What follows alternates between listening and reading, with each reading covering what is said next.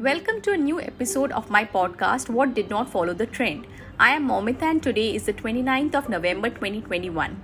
In today's episode, I talk about the 6 important indicators and events from last week in the world of economy and finance. Let us begin.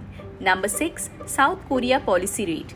The Central Bank of South Korea raised its policy rate by 25 bips. This is the second time the bank has increased its rates since the pandemic.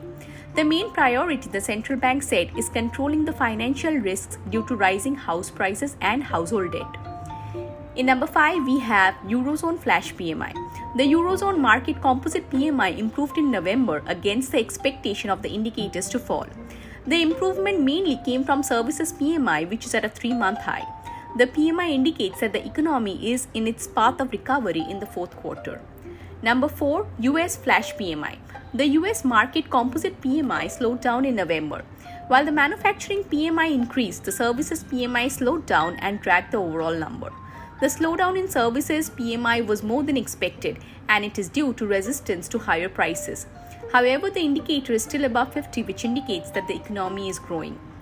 Next, number 3, US Personal Consumption Expenditure. The PCE's deflator is one of the 35 inflation indicators tracked by the Fed. The PCE deflator increased to 5% in October. That's the highest level since December 1990. The Fed targets to keep inflation at an average of 2%. Alongside this, the core PCE deflator also increased in October. The rising core number implies that inflation is trending upwards. In number 2, US FOMC minutes. The November US FOMC minutes noted that the Fed would not hesitate to take appropriate actions to address the inflation pressures. The Fed may accelerate the timetable for tapering and also raise the benchmark funds rate if inflation remains high. Lastly, number 1, COVID-19. The new Omicron variant of COVID-19 is the biggest risk to the global economy.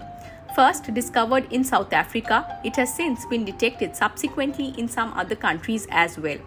The World Health Organization has dubbed this heavily mutant virus as a variant of concern. That is all for now. Thank you for listening. I will be back next week.